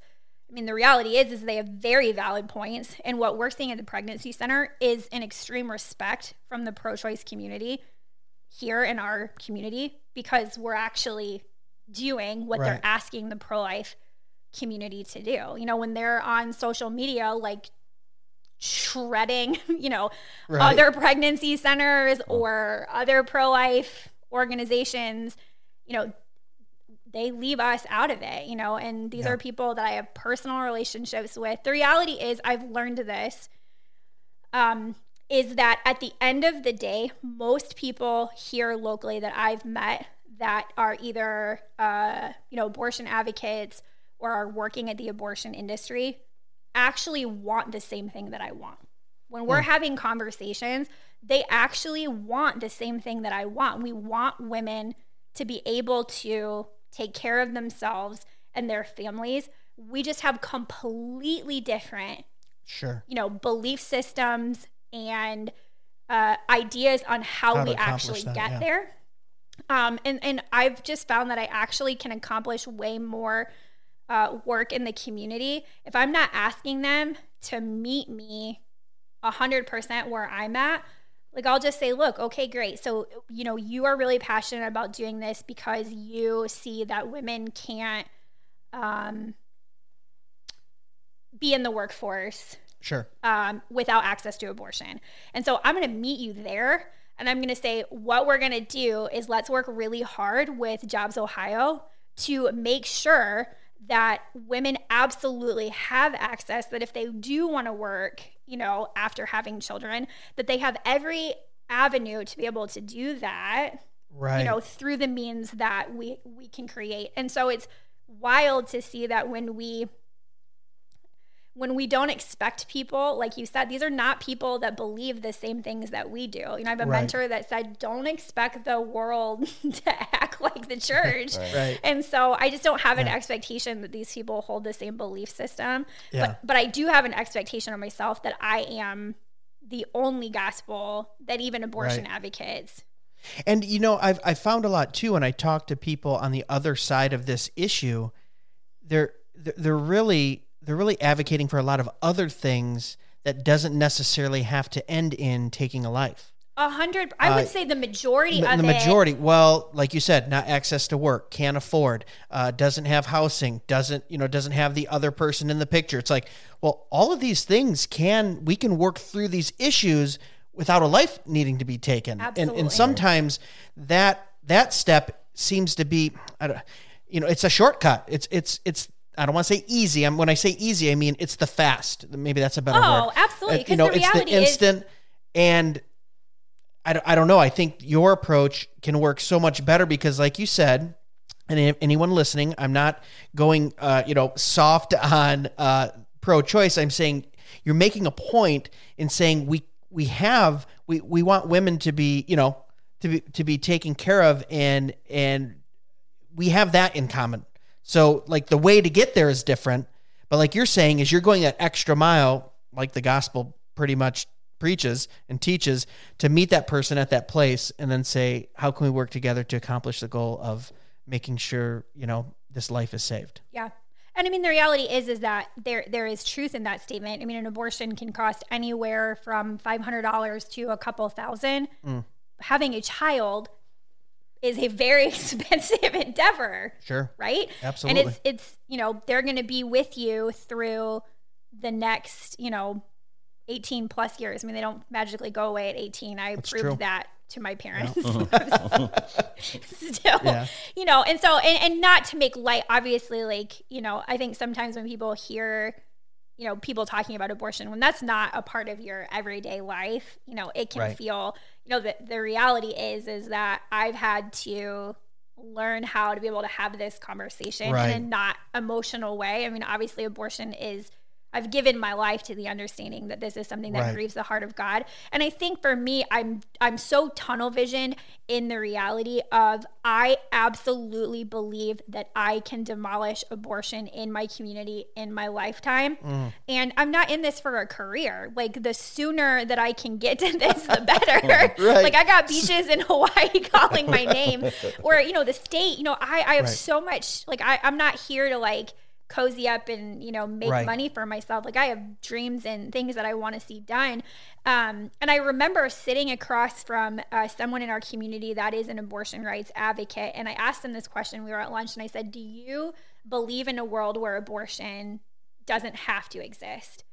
And they looked me in the eye and they said, no, absolutely not. I believe that abortion will always have to exist. And I realized that's where the fault line of belief is that I absolutely your actual worldview believe. I am so hopeful and so tunnel visioned that we are the closest that we have ever been to the reality that this is actually something that our generation will wake up and realize is not a necessity. Yeah. And for me to get sidetracked into any sort of, boxing match with someone that believes different, and I'm also not, because of my conviction that people matter so much to God, I also don't mow people over. And so I'm just going to link arms with that person and go, well, come on. I'm going to show you through, my life that this is something that I absolutely believe I believe that there is a way out for every woman. And really that's the heartbeat of the pregnancy center, is that anyone who walks into an abortion facility that has walked through the doors of the pregnancy center first will not walk into an abortion facility not understanding that they had other choices. Because you said it earlier, women, there was a survey done in 2015. It was either 2015 or 2016 through the Lifeway Research Institute. And what they said is that 49% of women who make an abortion decision did so because they did not believe they had another choice. Which is maddening to me, because in the name of choice, half of the individuals that are walking into an abortion facility are doing so because they actually did not have another option or another choice. And so we have this massive global screaming conversation about choice. And the reality is that the people who are most affected by abortion every single day don't have choices. Don't have a choice. They don't have choices. Do abortion clinics actually say something about a pregnancy center? Like whenever someone walks in, is that an option that they give to the person? So or do they just to my knowledge, and what you won't ever hear me do, and I think this is something that the pro-life community needs to stop doing, is if we don't know what's happening inside of an abortion facility, we need to stop writing a monster under the bed narratives. So we see so many articles and so many things on social media that these are, monsters under the bed and they're doing this or they don't do that. And so what you will never hear me say is, if I don't have firsthand knowledge or legal documents that something is or isn't happening inside of an abortion, we have enough problems to be making problems up. Yeah. So the interesting thing about the dynamic of our abortion facility here and our pregnancy center is that we're right next door to them. And so we've built a relationship. Our pregnancy center is not, our after abortion program is. We share a driveway with them. And we challenged ourselves to go over and be the best neighbors that we possibly could, understanding that, again, we're not gonna sacrifice human beings on the altar of reaching other human beings. And abortion facility workers are just in need of, the hope of the gospel, as unborn babies are in need of saving, and moms and dads are in need of that, same hope. And so they, at our abortion facility, actually do. That's cool. If they have someone who is I actually don't want to do this. We're not hearing that women that come to us. We see a lot of women who come to us either because they change their mind or they feel like they need to hit the brakes. And sometimes we're like, why are you here? And it's literally just God brought them through the door. We have no idea why they would have come to us. We're not hearing they're, twisting my arm or putting a gun to my head. And I think that, again, we like to assign enemy status to, abortion clinics. And so, but to our knowledge, no. And the other really crazy thing is that we do have a Planned Parenthood here. They're a non-abortion performing Planned Parenthood, and we get referrals from them all the time. Yeah. That's awesome. And I don't think, especially in a state like Ohio, where I think that's optional, because there's only a few states that mandate certain things have to be given to the patient before a procedure, Texas correct? Is, to my knowledge, you'll have to fact check me on this, Texas is the only state that has a mandated, there's this magazine or pamphlet that at any OB office, any abortion facility, and it walks through the development, like fetal development, what the risks and complications of an abortion procedure could potentially be. We do that for any other surgery. We should absolutely do that. And then also it has a list of pregnancy resource centers and adoption agencies. And so I think, again, to my knowledge, that Texas is the only state that has done that. In Ohio, we have a really pro-life governor. We've been a really pro-life state for a long time, and there's been some incredible work that's been done. And there are some great measures in place that do pump the brakes. You talked about it earlier. You know, when we're in trauma, our brain doesn't function the way that it functions outside of trauma. I mean, that's why you have all this study about trauma-informed care. So when you have this traumatic situation, you know, your decision-making part of your brain isn't operating at the capacity. You know, and I am not saying that women who make abortion decisions don't understand what they're doing. You know, this is actually something that is proven science. No, absolutely. Across the board. I think we all have had times where, like, we look back on a decision that we made in haste or in crisis and go, that is not the decision that I would have made. And so when people look at some of these pumping brake laws or, you know, the pro-choice community calls them trap laws, the reality is that they're not to take people's rights away. It's scientifically proven that if we give people space and time outside of trauma to be able to make an informed decision. I mean, if it's really about the name of choice, then, I mean, I think that's something that everybody should be able to get behind. And again, you know, abortion right now is legal. And as much as I want that to change, that's the reality of our current landscape. And so after 72 hours, if she is still confident that that's the best decision, but goodness sakes, let's give her the ability to slow down. I mean, it's a life-altering decision that's going to be with them forever. No, I had that conversation about 2 or 3 months ago with a pro-choice in person. It wasn't a Facebook conversation. I'm getting away from that in my elder years. It's not fruitful. And they were talking about that. Well, no, it's your choice. They should be able to do it right then. I said, sweet. So you don't agree with the 3-day waiting period for me to go buy a gun, right? They went, what? I said, I got to wait 3 days to buy a gun. I should be able to walk in, get a handgun right that moment in the heat of my duress, or if I'm stable-minded. Shouldn't matter. My choice comes first. Yeah. And they went, well, no, I don't agree with that. I said, well, why not? What's the difference? And they didn't really have a good answer for me. But so it's kind of a double standard when I was, you know, and mine is just a gun. Now that's maybe potentially you could be doing something horrible with a gun, but your example, there's a life that hangs in the balance. 2 lives. I would say possibly 2 lives, okay, for death, but I'm saying also there's the mental stability of, you know, because we have all kinds of documentation from psychologists and doctors and things that there takes a toll with that on the woman that's carrying the child too, which we don't really talk about a whole lot. And I feel like women really get gypped in that area because they're sold a bill of goods of it's a procedure, it's quick, it has to be done, like you said, in duress, you don't really have a choice, and then you can deal with so many issues afterwards. Not even to mention, we didn't even get into this, but even the man. There's issues with that too, with where do the rights come in and the say in it, and even, you know, a man can deal with issues after the loss of a child as well too. And I would say in the realm of the father, you know, that's such a complicated, you know, and it's a complicated issue because we're speaking out of both sides of the mouth as a society. Yeah. So if the woman chooses to carry and parent, then we demand that he be involved. Sure. You know, financially. At least financially, yeah. You know, that is the law. And even in an adoption, you know, there's the fatherhood registry. And so we give him, you know, rights in that regard. So, you know, women have 3 options when they have a pregnancy.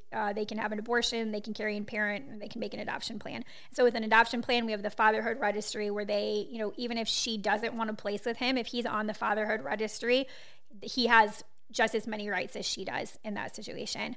You know, in carrying and parenting, you know, he is financially bound to care for that child. But then in an abortion decision, we say that the man has no right into Yeah, that conversation. That's crazy. And, the reality is that we see the complexities because we do have abortion recovery for men. And we see that the grief in that is really this, it's not any more or any less. It's just compounded because for many of these men, they were either I drove her and I essentially, quote unquote, put a gun to her head, right? Gave her an ultimatum, or we see I was completely boxed out of this and had no voice and men and both are devastating.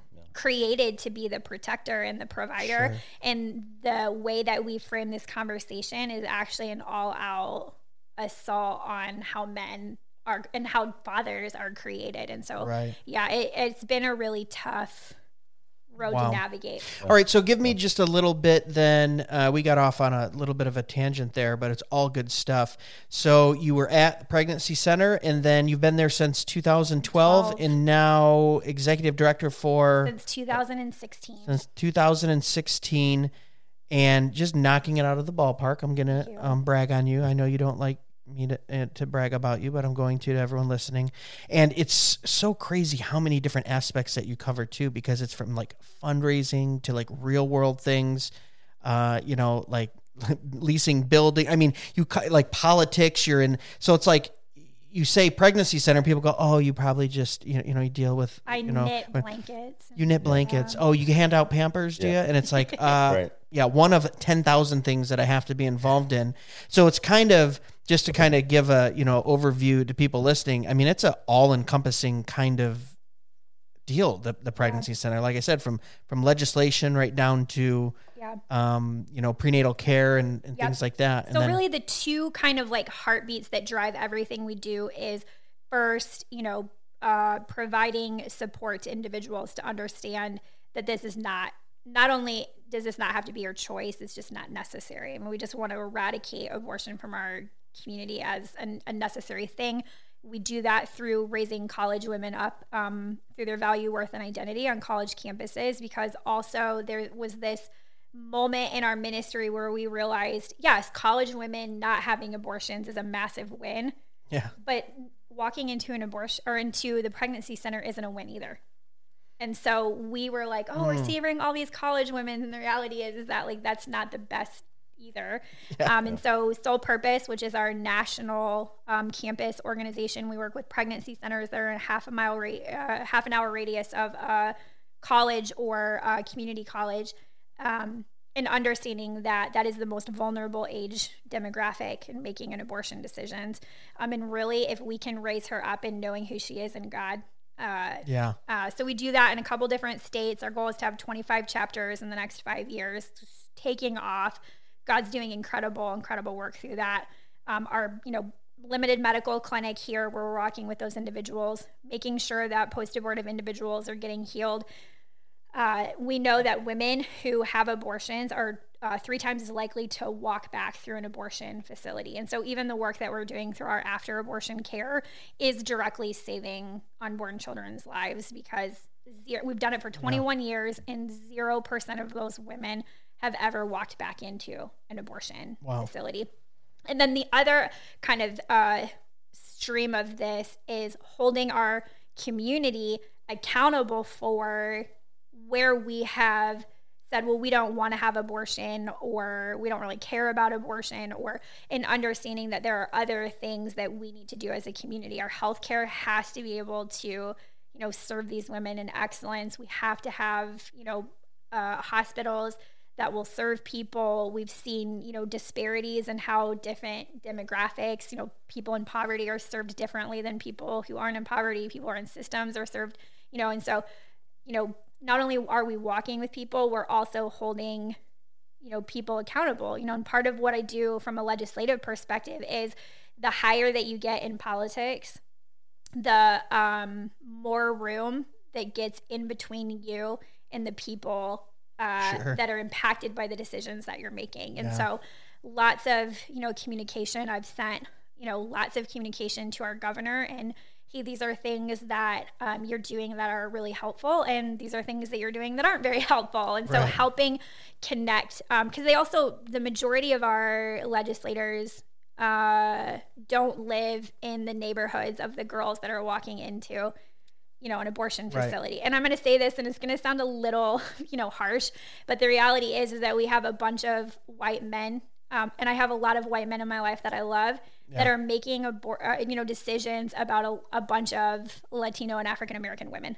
Right. And so the reality is that it doesn't have to be a bad thing. The reality is there just has to be understanding of each other in that process. And so I feel like the pregnancy center can kind of stand in that gap and help, these incredible, white guys that I believe the majority of them are really passionate about what they're doing and really do care for life and want to see this thing change, but also just don't have the time to drive around, the inner city of Toledo and have an in-depth understanding.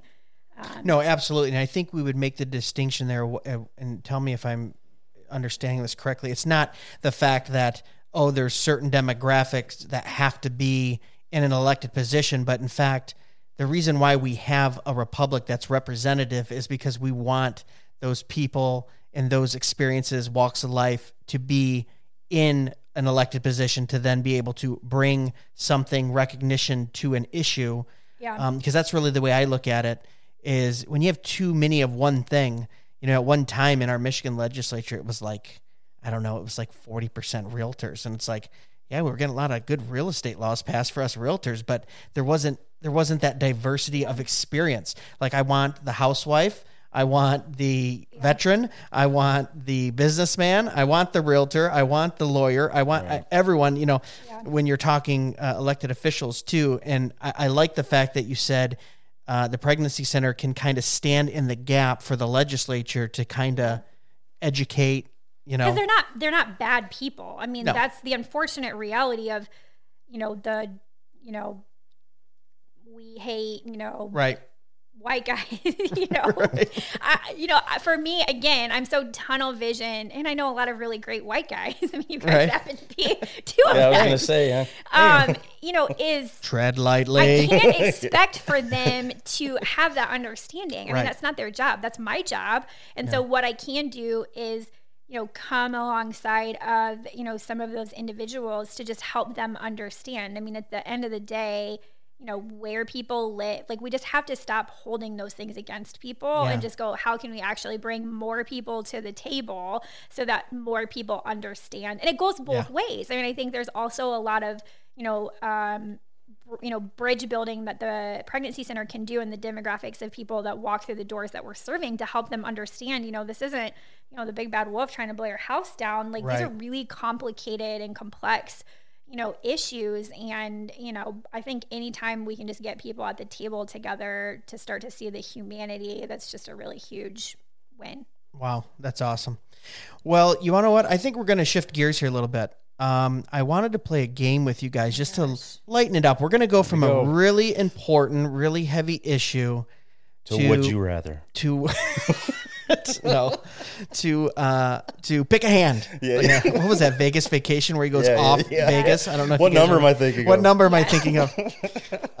No, I wanted to play. Now, you guys, because you guys both kind of grew up in church. I'm doing air quotes, but you were kind of around the Christian culture a little bit. There. I wanted to know if you guys wanted to play Name That Tune, but it's going to be with contemporary Christian music from the 90s. So every one of these songs. No, I'm going to destroy you. Did we play there? We might have played there. We played Agape and. This is what I want to do. We played all over. Yeah, I know. This is what I want to do. I'm going to give you guys. I wish I had a buzzer. I didn't have a buzzer, so we're going to have to kind of make do here. What I'm going to do I don't think Jason knows how competitive play I am. all DC Talk songs and I'll be good. Right. Now I'm going to play a clip. It's maybe 10 or 15 seconds. What I want is the name of the song, okay? Okay. And now just say, if you got it, say got it. and the first one to say got it, I'm gonna Great. throw it over to you. I want the name I'm of the not song. competitive at all, so you're fine. That's worth 1 point. If you can then also tell me the artist, you'll get an additional point. I'm the kind of competitive that when I go to baby showers. Oh, you want the prize? Are you the one that wants to catch the bouquet, even though you're married? No. You're like, I still want the bouquet. Shoulder rolling other women out of the way. Okay, we ready? I have 6 of them here, 7 of them if we need a tiebreaker. Let's do this. Who knows? We might even do the tiebreaker too, just for fun. Okay, so if you got it, just say got it. And then I need the name of the song. And then for an extra bonus point, the artist. Okay? Are we ready? Mm-hmm. Here we go. Got it. Oh! Okay. I'm just joking. I don't got it. Keep going. Okay, you get the rest of the clip. I know it. I remember that. I know this. Oh, it's audio. I got it. Okay, what is it? I need the name of the song, though. Dang it. First. This isn't Big Big House, is it?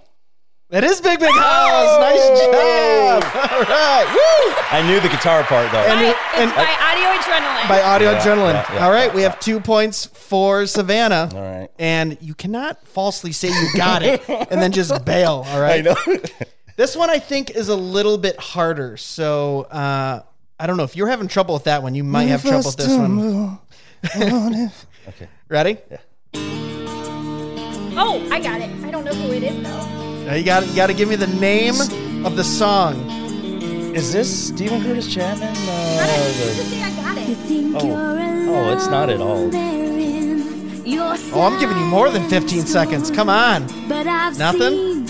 Yeah. Is it? Can I just? So I don't think No one has it? Is it Amy Grant? Oh. You get the buzzer on that one. Anyone? No. Oh, wow. You guys, that was Point of Grace. Oh. Keep the Candle Burning. Gosh. I was not a point of grace. I haven't heard. Yeah.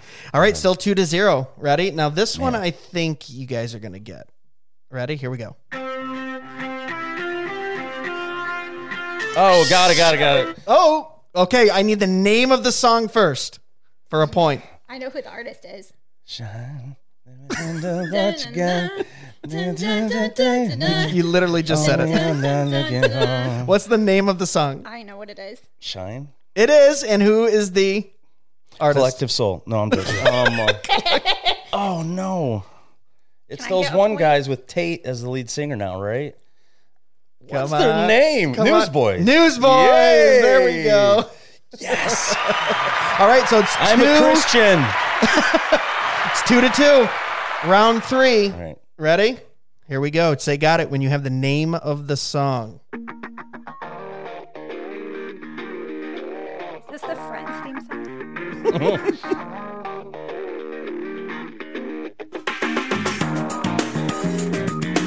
Ooh, Wait. silence. This is a stumper. Wait. I'll give you 20 seconds of it. Oh, I cut it off right before you started. You gotta hear the lyric. It is a he. Hear his voice. It is a he. Do 5 more seconds. No, I don't have 5 more seconds. That's all you get. Was it? I have no idea. It couldn't have been Stephen Curtis Chapman, was it? Was it Stephen Curtis Chapman? Oh, but you want to what? You didn't give me the name of the song. It was. The Change by Stephen Curtis Chapman. That was okay. one of his first big singles in But the I did early get a 90s. point. You're I said playing Stephen all the Curtis. songs that my mom listened to. I Well, it was in his 90s. Like our moms were in our late 30s and they were listening to sweet music in the 90s. I listened to like POD. Okay. and Yeah. Barlow Girls. Well, you are a little younger than me, so you were probably late 90s to mid 2000s I was your kind graduated high of. school in 2003. Yeah, see, I'm 99, so you're just Yep. on that. Right. The next time you guys come on, we'll do early 2000s, but we still have a couple more rounds. It's still 2-2. Wait, did I give you a point for that or I no? got a point for that. I'll give you a point for it, then fine. 3-2. Come on, man.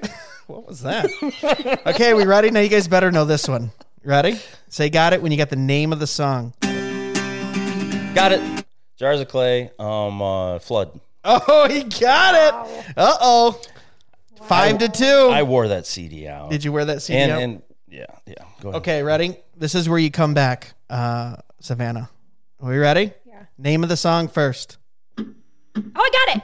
It's, Oh, she was literally shaking. It was Jesus. Well, Freak, she might wasn't get it wrong. it's Jesus Freak by DC Talk. Oh, we've got Yeah. I think we got a tie game. Is that 5-5? No, she's got got four, man. 5-4. Okay. I'm not competitive All right. at all. Wow. All right, last one right here. Ready? Now this one, I think this one might be hard for you guys. This is the last round, possible 2 points up for grab. If you get 2 points, you win. If you get 1 point, you tie.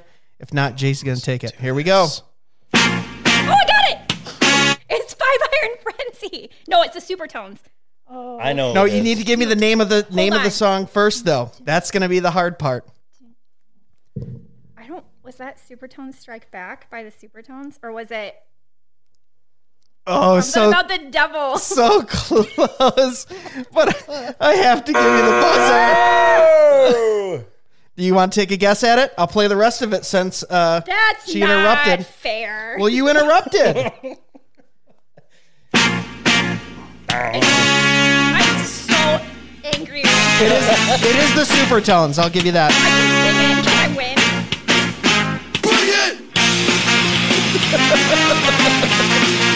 I don't know the name of it. It's not Supertones Strike Back. That was the name of the album that it was on, and they did have one called Strike Back. That was called Unite by the It Supertones. does. If you At first, I was like, "Is that war? War? What is it good for? Absolutely nothing." Sing it again. Well, you want to what? We're going to have to give that one to Jason. You won by a point. Did we tie? You won by a point. It was 5-4 for the whole game. I thought you were giving him man. the Supertones. Nope, 5-4 Yeah. the whole game. That's what I'm talking about. Go. I'm not competitive at all. Way Yeah. to go, man. I'll tell you what, I can hardly wait to put up this video clip of you two guys like freaking out. Like, I haven't heard pretty those songs awesome. in a while, man. That's great. yeah, I figured why not have a little fun after we just had I this great know discussion. every word to Supertones Strike Back. I'm going to tell you, when you said 5-Iron Frenzy, I didn't think anyone would really know that. I got way into Supertones and 5-Iron Frenzy back That's in the awesome. day. Me too. And the fact that you guessed, I was like, everyone will know the Supertones, but no one will know 5-Iron Frenzy, so I'm not going to do that. And then you guessed it. I'll take it a level deeper. Did you ever get into Insiders with a Z? Yes, absolutely. remember I them? saw Insiders. Oh, stop. I never saw them. But I don't know. Jay's just looking at us like we're crazy. He's like, Yeah. I'm sorry, guys. I was in Japan touring No, when you were listening to your ska music, in the Christian 90s, ska music. in the 80s, we listened to country gospel music. The Cooks, the McCamies, like. Okay. And then actually, this is funny. My mom would not let me buy a DC Talks record because it had graffiti on it. And we were at the Christian bookstore, and she said, "No, Jason, no, you can't get this." And I thought I grew up in a legalistic church. Oh, I dude, saw man. Graffiti was sin, huh? Oh, it was- Insiders open up for Barlow Girls. Oh, wow. Yeah. I would have liked to seen the Insiders. They were pretty good. There was a rad. crazy moment in contemporary Christian music in the late 90s or even mid to late, where it's like all ska. It was just, ska was it for like It a was year and a the half, best 2 years. 2 years of my life. Sometimes I'll go back and just listen to those old artists and go, whatever happened to those guys, Oh. And then we went through the swing music thing for a little bit too in the 90s. Yeah. You guys remember that when like swing was in for like a year? Yep, I was learning how to swing dance in the first semester of college. Nah. Yeah. Oh, yeah. Wow. There was this girl. There was a girl that I. There's always That's why he learned. I'm married the swing now, though, dance. That's and why we he learned swing the swing dance. Right. No, real swing. Come on. Okay. Yeah. Okay. We're married though, so it's. Yeah. Okay. You really do swing dance? I mean, It's not like I wouldn't call what. like no. in your living Didn't room. don't you have No like one's a ever gonna 1-month-old? see me swing dances. I mean, no, she's 11 weeks. 11 weeks. Yeah, Congratulations. crazy. Wow, it's already been 11 weeks. Dude, it's wild. Yeah, Wow. Congratulations. amazing. And swing dancing blast. every morning Yeah. No. In I your don't- I don't boxers. swing. with the front No. window. Nope. Just the robe. Just This is one a different direction. yeah, than this it totally. I shouldn't have never done this whole music thing. We were so serious and professional for the I first know. hour and a half. Then you put on a little ska music. All downhill from there. Oh, but guys, did you guys have anything else to add before we wrap it up? I want to thank both of you for being here. I think it was very informative, Savannah. Anytime you want to come back and hang out, you're more than welcome to hang out. I love talking to you. It was like I said, informative, intelligent. I think it needs to be said, needs to be heard. And if anyone is listening and might need to reach out to the Pregnancy Center, can you just throw out maybe the way to either contact you or the center or where you guys are at on social media? Yeah. So, I mean, if people are looking for services, if they just, our web page is pregnancycenter.org. Okay. Super easy. Very easy. If people are interested in learning more about what we're doing, friends of pregnancycenter.org. So both super simple. And Very both easy. social media handles for each of all those the same. two. Yep. Very cool. Well, Savannah, thank you for being here. Josh. Oh my gosh, I looked right at him and called him Josh. Jason. Actually, my name was supposed to be Josh. Was it? Yeah. My mom was between Josh and Jason. My cousin's name was Josh. Yeah, she so should have went named it with Josh. Jason. Much better name. No, it's not. I think you look like I'm an Jason. axe, bro. My name's an axe. Is that what it means? No, it's in axe. It's in axe. I thought you said like it's in my axe. name is. Oh no, that would be cool too. Yeah, If it yeah. meant like axe. Yeah, Like the axe. Like it sounds I usually strong. The axe take is it to at the root of the... take it to the bottom of the tree. That's you true. know what I'm saying? Yeah. Yeah, I don't think Greg's in the Bible. If it was, he was like Jesus' accountant maybe or something. Yeah. What does Greg! it mean, though? Watchful one, guardian of theology. Did you just make that up? No, it literally means that one. Wow. I'm a Guardian healer. of theology and watchful one. You could not be... Weird, huh? That's a whole nother episode. We'll talk Yeah. about how important name changing and naming was in the Bible. So crazy. But either way, we're wrapping up. We've almost hit 2 hours. It's been a great episode. Yeah. Jason, Savannah, thanks for coming by, and we'll see you guys soon. Be sure to follow us on Facebook and Instagram at Dead Men Walking Podcast for full video podcast episodes and clips, or email us at deadmenwalkingpodcast@gmail.com. None your biscuit. Be sure to check us out at dmwpodcast.com, where you can purchase the best and snarkiest merch on the internet, support the show, and leave us a review or message. Dead Men Walking can be found on Facebook, Instagram, and YouTube at Dead Men Walking Podcast, and on Twitter X at Real DMW Podcast. The Dead Men Walking Podcast is part of the Fight Laugh Feast Network. For exclusive show content, be sure to download the Pub TV app and become a member. If you're a business that needs to reach hundreds of thousands of potential customers in your demographic, podcast advertising might be for you. Send all inquiries to deadmenwalkingpodcast@gmail.com. None your biscuit.